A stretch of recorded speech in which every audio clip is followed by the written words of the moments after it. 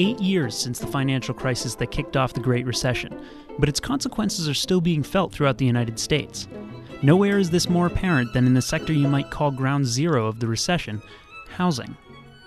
Homeownership rates are falling, rents are quickly rising, and the gap in wealth accumulation between owners and renters continues to widen. Hello and welcome to the Harvard Kennedy School PolicyCast. I'm your host, Matt Cadwallader, and you can subscribe to us on iTunes or elsewhere by visiting hkspolicycast.org. You can also find us every week in Boston Globe Opinion and on Twitter @PolicyCast. Now, much of what we know about housing in the U.S. comes courtesy of the annual State of the Nation's Housing Report produced by the Harvard Joint Center for Housing Studies. And today we're joined by Christopher Herbert, Managing Director of the Joint Center, who's here to fill us in on the 2015 edition of the report. Dr. Herbert, thanks for joining us. Thanks for having me, Matt. So, why is housing so important to track? Well, housing is central to both every person's life and also is an important part of the economy. Where you live determines both in terms of how much it costs, how much you have left over to spend on everything else you need in your life. Where you live determines your access to public services, your access to employment, access to other aspects of a community. So it's really central to everyone's life. And if you think about housing as part of the economy, the construction of homes, the furnishings that go into them, the services that are related to housing make up a pretty big piece of GDP. And so over the last few years, one of the reasons why the economy has struggled so much to regain its footing has been because housing really hasn't been playing the role it normally does in helping to drive the economy. So I guess the top line results for the 2015 edition was that homeownership rates have fallen. Is that something that's a blip on the radar, so to speak, or is that something that's kind of a foreboding signal? It's more than a blip on the radar. We had a tremendous increase in home ownership from the early 1990s up until the middle of the last decade. So we went from about 64% of Americans owning their home to 69%. And that 5 percentage point increase was really a pretty substantial rise in a number that had been fairly stable for a while. Mm-hmm. We've now given all that back and more. In fact, the Census Bureau released the latest data that shows that the national home ownership rate now is down to 63.4%, which is the lowest it's been since the late 1960s. Mm-hmm. So this is a pretty fundamental shift, and one that I think is a reason for concern for a number of reasons. Corresponding to that home ownership dip, there's also been a real rise in rent prices across the country. Is that exactly correlated? Is that exactly connected to that the fact that people aren't buying homes? Well, yeah, I would say that there are, in many respects, two sides of the same coin. And so we've had, household growth has been slower than it normally is, but mm-hmm. all the household growth that's happening is happening on the rental side. Mm-hmm. And at the same time, with the fall in homeownership rate, we're having other households shifting into rental housing. So mm-hmm. we've had the fastest growth in renter households we've seen at any time in the last half century. And so that is putting a lot of pressure on the rental market. We've seen a substantial supply response. Multifamily construction is now at the highest level since the late 1980s, but it's not enough to keep up with demand. So rents are rising, and renters are spending record levels amount of income on their monthly housing costs. So is this all a reflection of the recession that started in 2007, 2008, or are there other factors involved? Well, as you might imagine, there are a lot of factors involved. Certainly, the recession is a big part of it. We had a housing boom, and certainly we had a housing bubble. Housing prices were unsustainable levels. The fact that they were growing so rapidly drew a lot of people into home ownership who probably otherwise wouldn't have bought. They saw their friends making a lot of money. They thought that if I don't buy now, I'll never be able to afford it. Mm-hmm. So that was partly what helped push that home ownership rate up to a level that was a record level. The fact that credit was all too easy to get helped facilitate that as well. So part of what we're seeing is certainly a recovery in the sense that we probably had home ownership that was too high, house prices that were too high. Mm-hmm.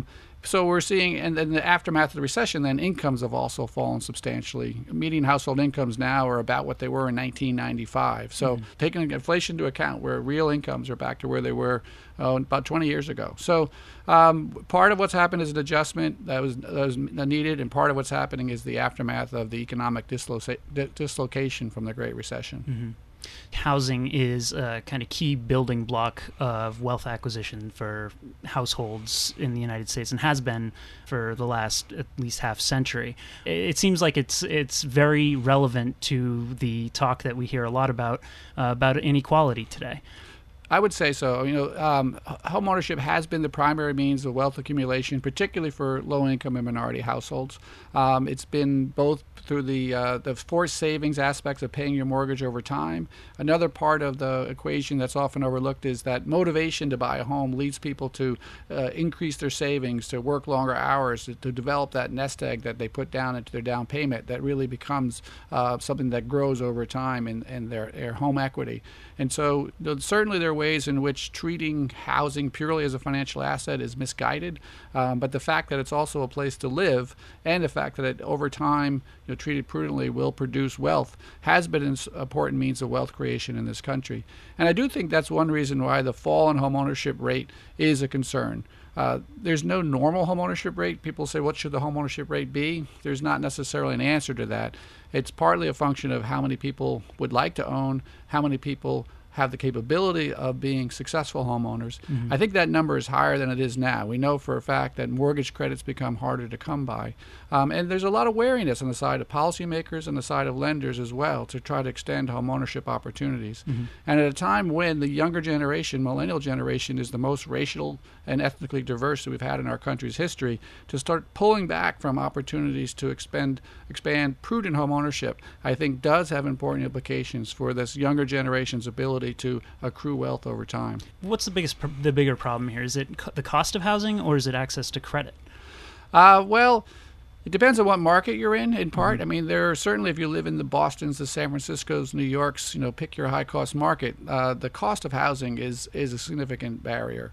There's other parts of the country where housing is relatively affordable relative to income. So if we look nationally at what the mortgage payment is on the median-priced home relative to rent, that ratio is now more favorable than it's been going back many years. It's gotten a little worse in the last couple of years as house prices have gone up and interest rates have also gone up a little bit. Mm-hmm. But for the most part, relative to long-term standards, housing nationally is very affordable. Mm-hmm. So that lack of credit, we do know that lenders, again, have become much more wary about lending. They've been facing a lot of what we call putbacks, where insurers and guarantors are saying this loan went bad, you have to buy it back from us. Those costs are high for lenders. The cost of servicing loans that go into default, all those things have raised the cost of lending to make them wary of loans that might go into default. Mm-hmm. So that access to credit is clearly an issue.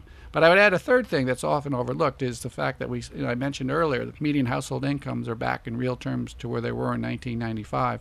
Up to now, we haven't really had employment growth reach the point where we've seen pressure on wages. We've also, up to the last year or so, have seen very high levels of unemployment. So we're now at the point where unemployment is, depending upon how you measure unemployment, getting close to full employment. We're starting to see some more pressure on wages. I think with that, we should see household incomes start to rebound. Mm-hmm. And that's been another important missing ingredient as well. The older part of the millennial generation are reaching that age where they might be buying homes historically. Right. But there are a lot of things different here. Obviously, this generation was extraordinarily hard hit by the recession in terms of building a career from the very beginning. They probably aren't coupling up as early as they once did. I should say we. A lot of us are saddled with really high student loans. That seems like something that's not exactly a easily addressed kind of a cyclical. Right. That seems more structural. No, I think there are. So there are certain demographic trends that would suggest that home ownership will occur later. And so you mentioned, partnering, coupling up. People they're taking longer to get married or to find a partner. Taking longer to have children. And those things are associated with a point in life when you're going to be more interested and more suited to settling down and living in one place for a longer period of time, which is what makes sense if you're going to buy a home. So I think the fact that, and that's a trend that's been actually going on over the course of decades. The age of first marriage has been falling. The point at which people are having kids has been pushed back. So that's part of a secular trend. Part of that was exacerbated by the recession. We saw marriage and fertility rates fall in the wake of the recession as people's economic prospects dimmed. So their willingness and interest in kind of making those commitments also goes down. So I do think that as millennials go into their 30s, they will marry, they will have kids. We're not going to see the end of the human race. And so with that, I think we'll see that interest. All the survey research I've read suggests the interest ultimately in owning a home is there. Now, the other things you point out, part of it is the fall off in employment and incomes from the recession. Again, I think we'll see that they're already having the unemployment rates for young people are getting back to more normal levels, along with the broader workforce. Student debt is another question. That certainly has risen. The share of young people who are carrying student debt is about twice of what it was 12 years ago. It's gone from about 20% to 40%. The average amount of debt they're carrying has also doubled from about $15,000 to $30,000. I think for most people that debt will be manageable, but there's a slice of people who are carrying $50,000 and more in debt, and that makes it really difficult to save, and it makes it difficult to qualify for a mortgage. And so I think for a number of millennials, that issue of the rise in student debt is going to be significant.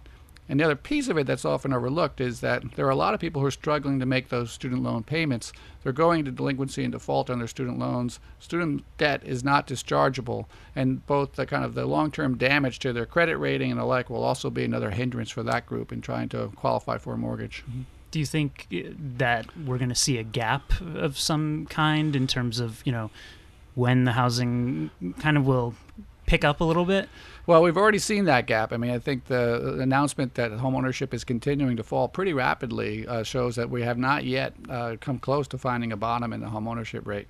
Part of it, though, is actually good news in the sense that one of the things that's driving down the homeownership rate is we're seeing household formation pick up. We've a lot of talk about the fact that millennials have been taking a longer time to move out of their parents' basement, and that was certainly another offshoot of the recession. Was absent a job, facing high rents, many young people were choosing to stay home longer, and that was slowing down household formation. Again, a drag on housing demand.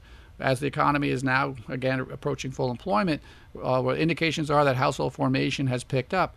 Most of that household growth, though, is occurring as people move out. The first step is to rent. So we're seeing a big increase in renter households, and part of that is what's pulling down the home ownership rate.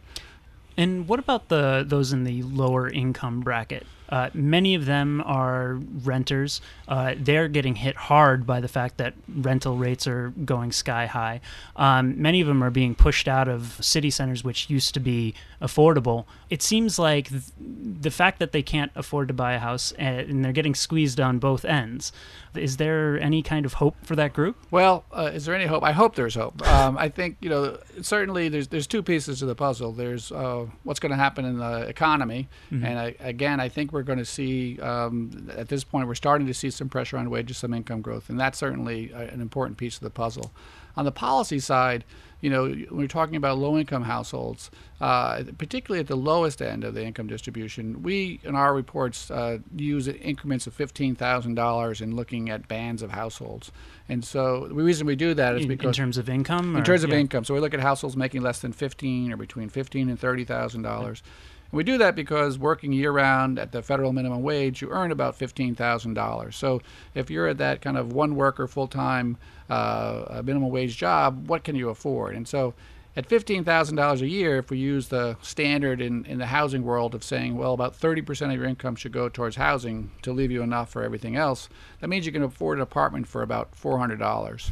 And that's basically a bridge too far for developers to try to build housing or maintain housing at that level. So when we look across the country, people making $15,000 or less, 80% of renters are paying more than 30% of their income for housing, and about 2/3 are paying more than half their income for housing.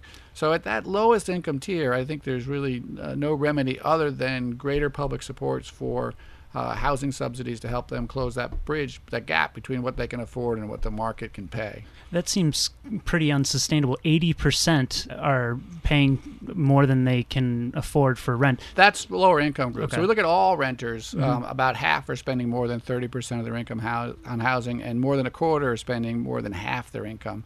So it's one of the things we're seeing, particularly in high-cost markets. It used to be that this rental burden issue was primarily concentrated at the low end. But if you live now in those places like New York or Boston or San Francisco, and you're making between, say, $30,000 and $75,000 a year in income, we're finding more and more of those households are facing these rent burdens, which is both making it difficult for them to afford what else they need now and difficult to save for buying a home if that's what they want to do, or to save for retirement or graduate school or the like. So the issue of rent burdens is one that's endemic across the country for lower income households, and increasingly a problem in high cost markets for the middle class as well. It seems like making credit available to those who aren't able to afford it was the key to the crash before.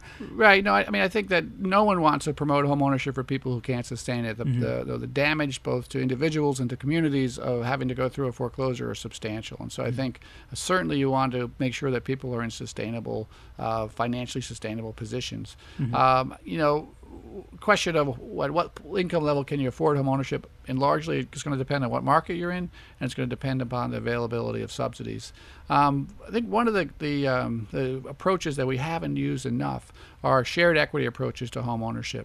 If you're in a market like San Francisco or Boston, again, where the gap between what a lower moderate income person can afford and what it costs to provide that housing is so substantial, you don't want to provide a grant, say, for $100,000 to a household to become a homeowner and basically give that money away. But if you put it in terms of public ownership of that stake in the house, sell the house so that the public entity shares that part of the equity with the homeowner, you can make housing affordable. You preserve it in affordability over the longer period of time, but still allow that household to have the security of tenure and the opportunity to have income gain or wealth gains on the portion of the house they own.